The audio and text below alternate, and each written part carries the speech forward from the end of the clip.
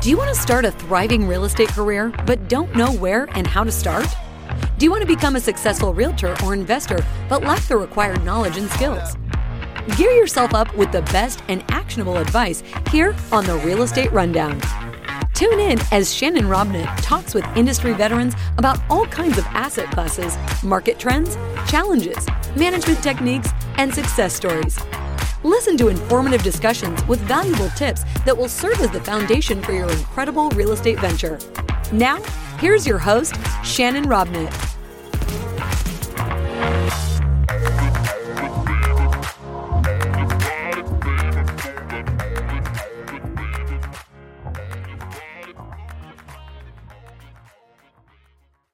Hey everybody, welcome to Season 2, Episode 5 of the Real Estate Rundown. In this episode, Justin Smith and I sit down and talk about how to overcome adversity in an incredibly expensive project. I wonder what that can be. What ideas for how to overcome these challenges, access to resources, and how they can find their answers on their own stories. These are the kind of difficulties that we're going to talk about, Justin and I. And in this episode, we're going to talk about timeless principles in real estate. We're going to talk about why real estate is such an important piece of company growth, why key market metrics are needed to start on your real estate journey, and which market metrics are important. So with that, I'm going to introduce my guest, Justin Smith. Justin, thanks for being with us, man. I'm excited to be here, and thank you for having me. So, you've kind of got us thinking here, but if our opening tagline is how to overcome adversity in incredibly expensive projects, what do you got in mind? How do you do that when you have problems and everything's already expensive, like the market we're in? Yeah, it was already a challenging business, right? So what I found was time. The further you can look out in the future and the better you can account for that you can maneuver around it, that you can adjust. And then team and capabilities. So the higher level people that you play with, the more unique abilities and capabilities you can bring to the table to overcome some challenges when it comes to cost and just like a complexity of projects. So I've really tried to think through with clients, how can we put the pieces together as soon as possible, recognizing we've got to make adjustments, but just have the plan together. And that way we can make some of the adjustments early when they're less costly. So when you're looking at how to help clients look into the future, how do you help them deal with things like the last 18 months, right? Because I know in your handbook of how to help your client, there was the pandemic tab right there, right? So you knew you just flip to the pandemic tab, go through the list, right? It was pretty simple. How do you really help people deal with something like this? The pandemic was a wild experience with rent relief, right? That was the first challenge that everybody dealt with. Can you pay the rent? Can you keep going on as you are? And if you can't, what can you do about it? And then helping clients figure out who is the client that needs that and who has to have that or else something catastrophic happens. And so that was very interesting to help clients and to help guide them, but also to know who really is in need and then to communicate that to landlords. So that was something that none of us had ever done, right? And imagine 100,000 square foot warehouse and going to your landlord with your hat in hand and saying, hey, can you help me out here for a little bit? Like that's not how these conversations usually come together. So that was very challenging. And then for landlords, didn't have to give any relief. And those who did had to figure out what's in it for them, and how are they made whole? And how does that really provide meaningful relief? So that was something that I wish I had known all that going in, right? Nobody did. So exactly. That was like March, April, May. That was the theme of the quarter to figure that out. And what I was so shocked to find out is A, most didn't really need it. B, those who asked for it generally were denied. And C, the only ones that really got it were ones that were either mom and pop or that weren't really industrial. They were like, think of like retail properties where if your restaurant went out, you wouldn't have a line of restaurants out the door looking to get in. So maybe it's okay to let them float for a little while. And then for those few that did get some kind of relief, at what cost? And finding out that really landlords look at it as a loan, right? They have their own fiduciary obligations. So what interest rate do you attach to that? That's, and you wouldn't feel like any interest is something you should be paying if you are coming, in search of relief. And in 6 months, are you really to the point where you could then have a balloon payment plus interest, right? Can you see that when you're in the depth of the hole of despair where you're coming to your landlord looking for help? So all of that was very interesting to go through. And what I found is most just made tough decisions between labor and with their own contracts, with their own customers, and with their own capital. But pretty much everybody just hung in there, didn't get any relief, and just found a way to make it happen.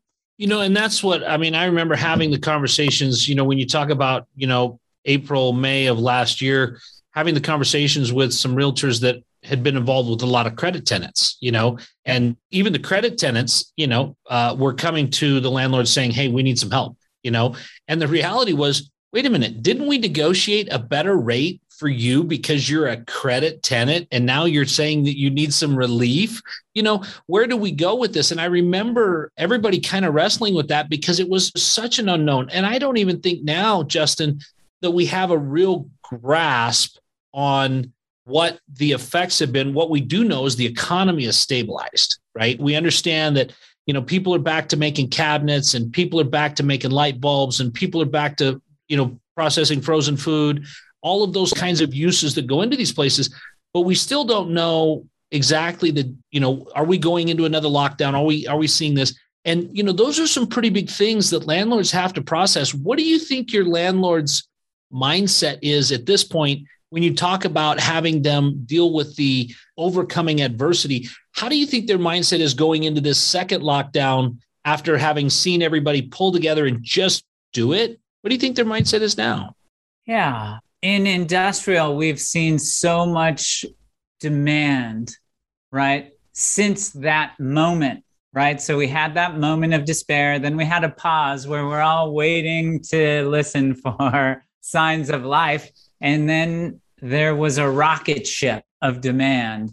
And so if you are a landlord and you see this tidal wave of demand that's primarily e-commerce and third-party logistics related, but not exclusive, and you're finding that building buildings is still taking a while and getting through cities isn't getting any easier, I have found the majority of them are very bullish and have over this past year become even more bullish. And I don't think they look at it as an opportunity to trade up to a better tenant per se, of, a tenant that can't make it happen in the last year and try and replace them. But I have found when tenants go out or when they say, hey, I'd like to get out of my space early because I'm moving to Texas or because I'm doing something different, rather than having those, sorry, that's on you. You go sublease it. And when you find the right match, let us know and we'll see if we can approve that.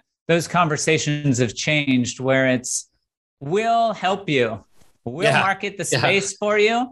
And when we find someone, we'll let you know when you get out. And that's not to say it's without a cost, like a termination fee. For the time and the effort and the legal and the resources to market the space and contract for a new tenant. But because they're so bullish and because the demand really is there, it's that's the mindset of the landlord right now. If you've got to go, we're not happy to see you go, but there's opportunity there. And if that's what you want and we can access opportunity that can take thin margins and that can be all of a sudden a boost, where you were trying to underwrite a boost in rents in year 3 and you get it in month 3, you're a happy camper for that.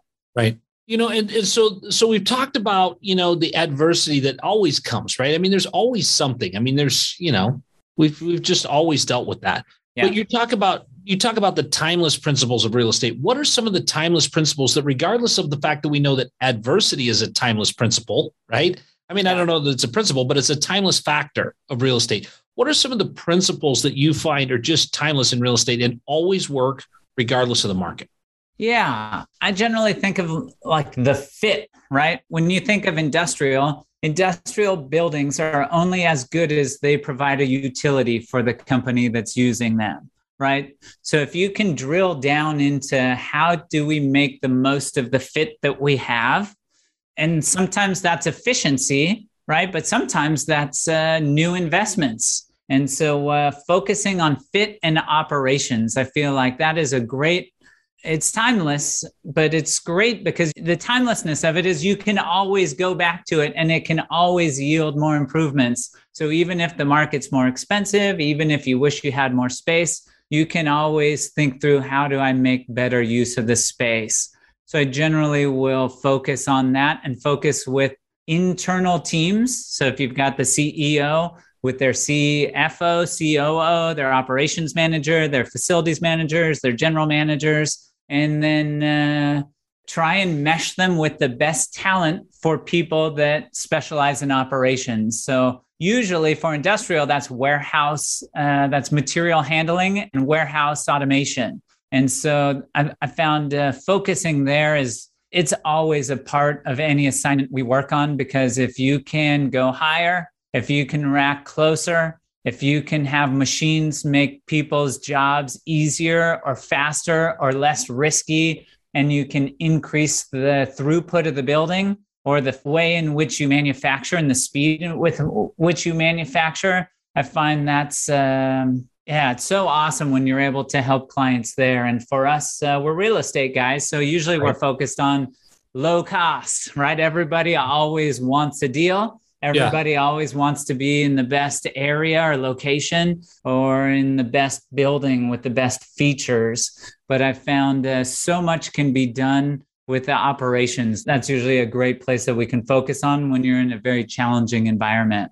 And haven't you seen lately that everybody, 3-4 years ago was focused on the right deal, but now they're focused on right now. What have you got available right now?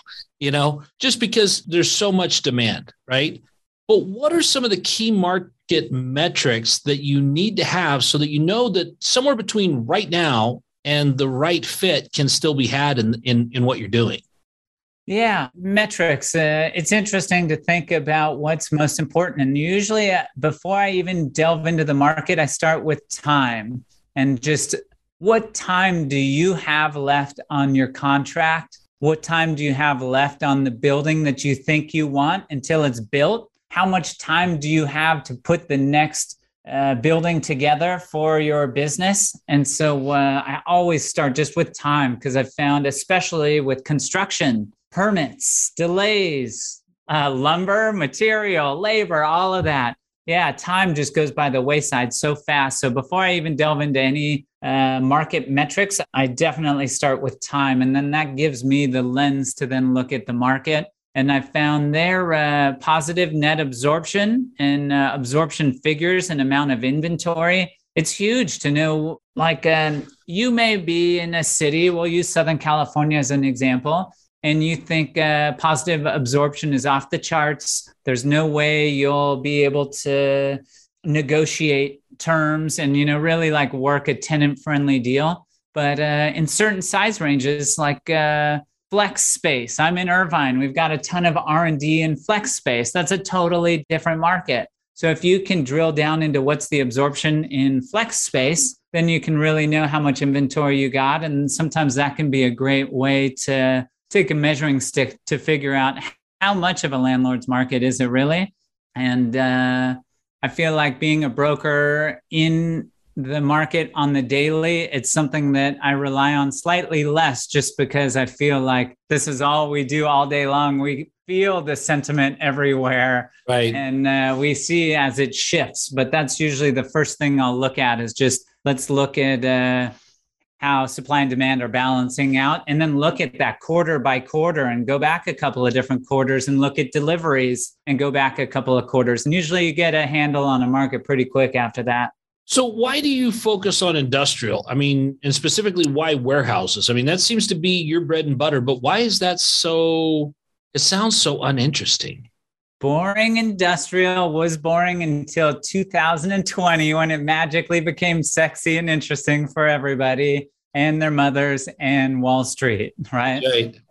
Real estate, most people get in because their family sucked them in somehow. And then whoever sucks you in, whatever they're doing is usually how you start. And so for me, it was my sister and the team here that was doing industrial. So not that it was like predestined, but that was the cards I was dealt and that I played. And then over the years, I still appreciate learning more asset classes that are close to. So like with Flex and R&D is one. You'll find a lot of brokers that are in industrial. They'll know office very well because any company you work with will have a headquarters office and will have a manufacturing building and a distribution building. And so it's common to work on some office assignments. And over the years, I've been fortunate enough to take that and roll it into medical office and start to learn that world a bit.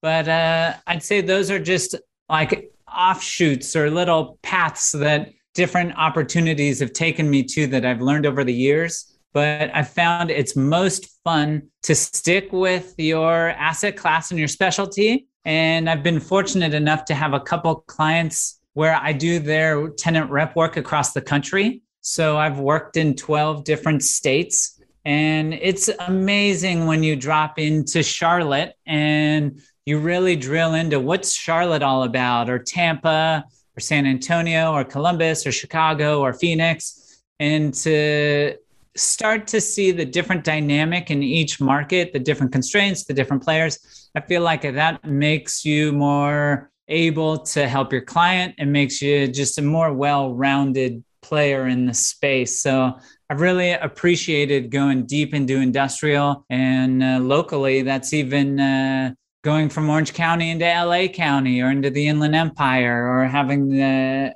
assignments in San Diego that I'll work with our friends down there. That part's been wonderful. So now I feel like I've invested so heavily in industrial. This is our business. This is what we know. And you still working with your sister? I'm sorry? Are you still working with your sister? I'm not, but not because me and her aren't working together in the sense, but she was a 1031 exchange accommodator. Okay. And before she became a stay-at-home mom of 4 boys. Oh, man. So, she probably wishes those easy days of 1031 exchange were back for her. Yeah. And so if you are an accommodator, who are your clients? Brokers, primarily, right. Brokers and principals. Right. So she knew every broker in the world right as little brother was getting out of undergrad. Okay. And she gave me so many contacts and connections, and it was a pretty cool way to get started. Awesome. So why do you feel that real estate is such an important piece of a company's growth? Oh, man, it's huge. When you think of, on one hand, you got the upside and the downside. So upside is potential, right? So where do you have room to grow? I think of it as first the people and the space you go to work to every day, right? You got to be excited about who you're working with and where you're going. And then when you are out of space, how fun is that, right? When you think of 2 people in an office, a 10th person in the bullpen, in the warehouse, it's taking pallets that are in between you and where you're trying to take inventory and moving them out to the yard and just generally schlepping things back and forth needlessly. Right. So, when you have a lack of it or a scarcity of it, and what you experience as a result is also, it's just makes for a bad working environment. But I sure love when people have a client contract they've won, they've got a good team and a great culture where everybody's excited and they're doing great things. And then we can envision, what can we do with that? How can we capitalize on this? Where is there opportunity for us if we expand that? I feel like that's the fun stuff. And to be able to play a role in that and then help execute on that, and then to watch it happen for years and years at a time, that's always super exciting. When you talk about a good team and a good culture, I mean, why is that so necessary when you're in real estate? I mean, isn't real estate really just transactional? I mean, I can get warehouse from anybody. Explain that culture or that teamwork and that camaraderie that you need or that you feel you need in industrial. I generally look at it as you are entering into someone's organization, right? So they've got all their key players and they have their own company culture, they have their own challenges, and they're trying to execute on something. And you, as a broker, you've got to, the music stops, you enter the room, right? And you've got to assess, who is everybody? What is everyone's strong suits? What are people concerned about? And so I feel like that's the biggest part is obviously we want to have a great culture within our own internal team, but I generally find being very sensitive and very just perceptive and aware of the team that you're working with and how you can complement them and how you can make the most of what they have. So it is interesting to go into different companies and recognize different working environments and different cultures and then saying, okay, got it. I see this is kind of what we're working with here. Here's how I can help. And so that part's always been, I have one client where it's such a breath of fresh air. Everyone you work with in their team, you can tell it's, you get a little bit of the hospitality, you get the humbleness, you get the can-do attitude. And I found with them and their culture, literally everyone in the firm, this is their firm. And so it's made it into the best working relationship where they're going to follow through. You don't have to, you've built up enough trust along the way where it really allows you an opportunity to then invest everything you got to try and make sure they have a great outcome and to do the best. You feel like even much more responsibility to really perform and help do everything that's within your power to make for a success. So sure. I've found recognizing that and being able to mesh with it is probably the most powerful part. So Justin, obviously in the last 5 or 7 years, real estate has made a resurgence back to, like you said before, being sexy again. How do you feel, if multifamily is kind of like everybody wants multifamily, why would someone pick industrial, or why should someone look at industrial over multifamily being the golden child right now? Yeah. On one hand is like working within firms and brokerage and investors that invest there. And then secondly, I think of like, okay, let's say Shannon and I had $10 million or $100 million. Why would we invest it in industrial? And so there's a bunch of different subcategories within industrial. So it really depends on where you can find attractive part of the market. One of my favorites is the multi-tenant or small bay space. That's probably what's most similar to multifamily. Mm-hmm. And so what I appreciate about that is in terms of renovations, amenities, and dealing with families and the things that happen with personal relationships with like death, divorce, with kids and with schools. With multifamily, I feel like there's a lot more like the amenity wars, right? Where that was like, who's got the pool and how big's the pool? And, my windows are 10 foot tall, yours are 9 foot tall, right. Trying to really like over amenitize projects. Like in industrial, that's not a concern. That's not really how that asset class works. And so what I appreciate about multi-tenant industrial is you're dealing with small and medium-sized businesses. A lot of them are service-based businesses and they're local. So if they work in a territory, think like your ServPro, your house floods and you call the flood guy to come in and help you out. They have a certain territory. They're going to be there for a long period of time. They don't need all of these expensive amenities, and they don't go through like reasons why they have to terminate or move out of the state or move for a job. So I found that it makes for very sticky tenants. And so a lot of it is about having space that is great environment for people to go to work and making sure that it's very functional. But otherwise, you get out of a lot of, and I don't mean to poo-poo on multifamily because it's great in its own regards, but just when you compare the two and contrast them a little bit, what I had found was starting to get out of dealing with people's personal situations and getting into dealing with businesses. They make different decisions for different reasons. And I really appreciated that the deeper that I got into it. And so for I have invested in a couple multi-tenant industrial properties, and that would be like the trajectory going forward, would be to continue to replicate that and to look for people like yourself to partner up with to explore. Well, and that's what we saw, in 2008 and 9. I mean, we had people all over the nation losing their home, right? But in our multi-tenant industrial space, we had one vacancy for like 27 days. I mean, we did not have vacancy because people understood that, look, I might lose my house. I can go rent this place across the street, but I can't lose my business. I've got a janitorial company, or I've got a cabinet shop, or I've got, a machine shop or transmission repair company, or whatever it is. I need to stay in business. And so we saw very often where the choice was to keep the business going and let the personal real estate go. But, Justin, you have talked about quite a few things here, and there's a lot of gems in what we've been talking about. But I got a feeling that there's more. In fact, I think that you actually wrote a book about industrial. I mean, tell us what prompted you to dive in and spell all this out in a book.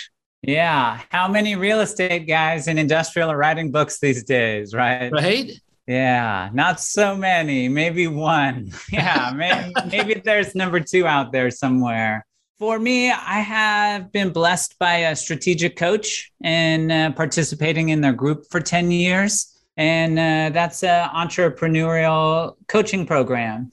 And so I found through there, I'm able to connect with a lot of people like you that have been in the game for a long time, that have had success, that have systems and have talented teams. So it's through there that every quarter we get together and we brainstorm new ideas. And so here was one of my strategic coach sessions where they were starting to collaborate more with Scribe Media, which is Tucker Max's book writing company. Right. And I felt like it meshed right when I had hit a maturity level in the business, or a confidence level where I felt like I know this like the back of my hand. I have enough here where I can cull it for knowledge and for gems and the most useful information. And so I'm thankful that Strategic Coach put me in touch with Scribe, that it was at the right place and the right time.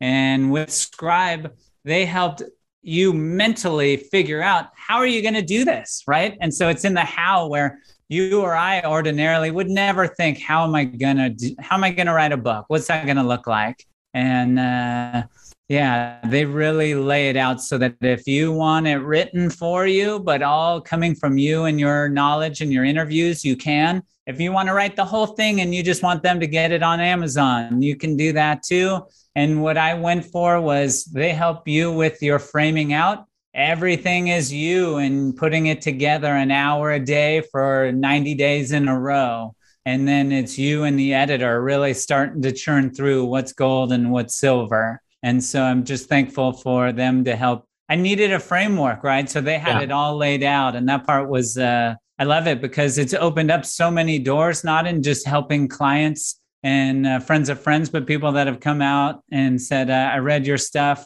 You didn't know me, but here's what I'm working on that's exciting. Let's see if there's opportunity there. And so it's pretty cool to be able to put your value out there and not feel like you have to guard it and protect it and keep it from the world, but to get it all out there and see who it resonates with. So what's the name of your book?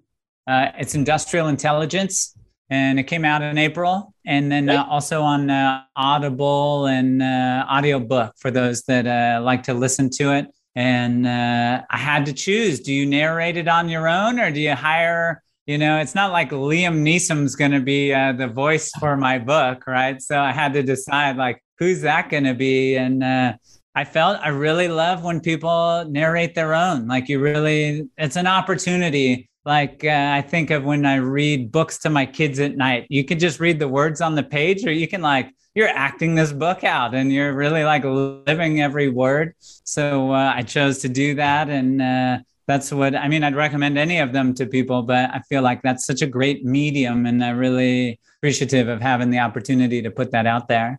Awesome. Well, where can people find the book? I mean, you mentioned Audible, but where can we buy it? I'm a hard copy kind of guy. Where can I get a book? Yeah, you will get one in the mail from me, I would imagine, in 24 hours, but Amazon and anywhere books are sold, really. Yeah, you may not find it on the shelf at Barnes & Noble, right? When you're taking... I don't know where a Barnes & Noble is anymore. So we kind of gave that up.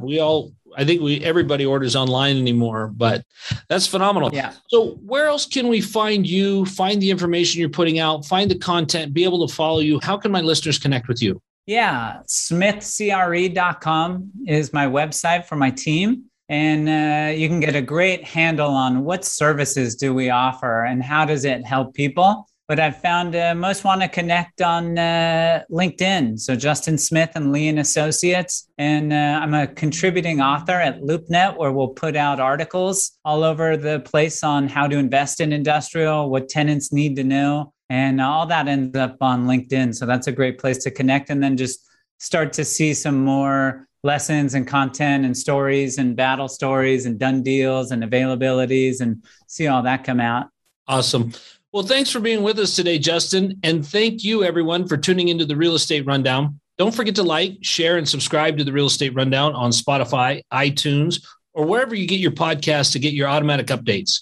You'll also find us on Instagram and YouTube and on LinkedIn with Justin. And I'd love to hear your feedback. So drop us a line. And Justin, thank you so much again for stopping by the Real Estate Rundown. Thank you for having me. That's a wrap for today's episode of the Real Estate Rundown.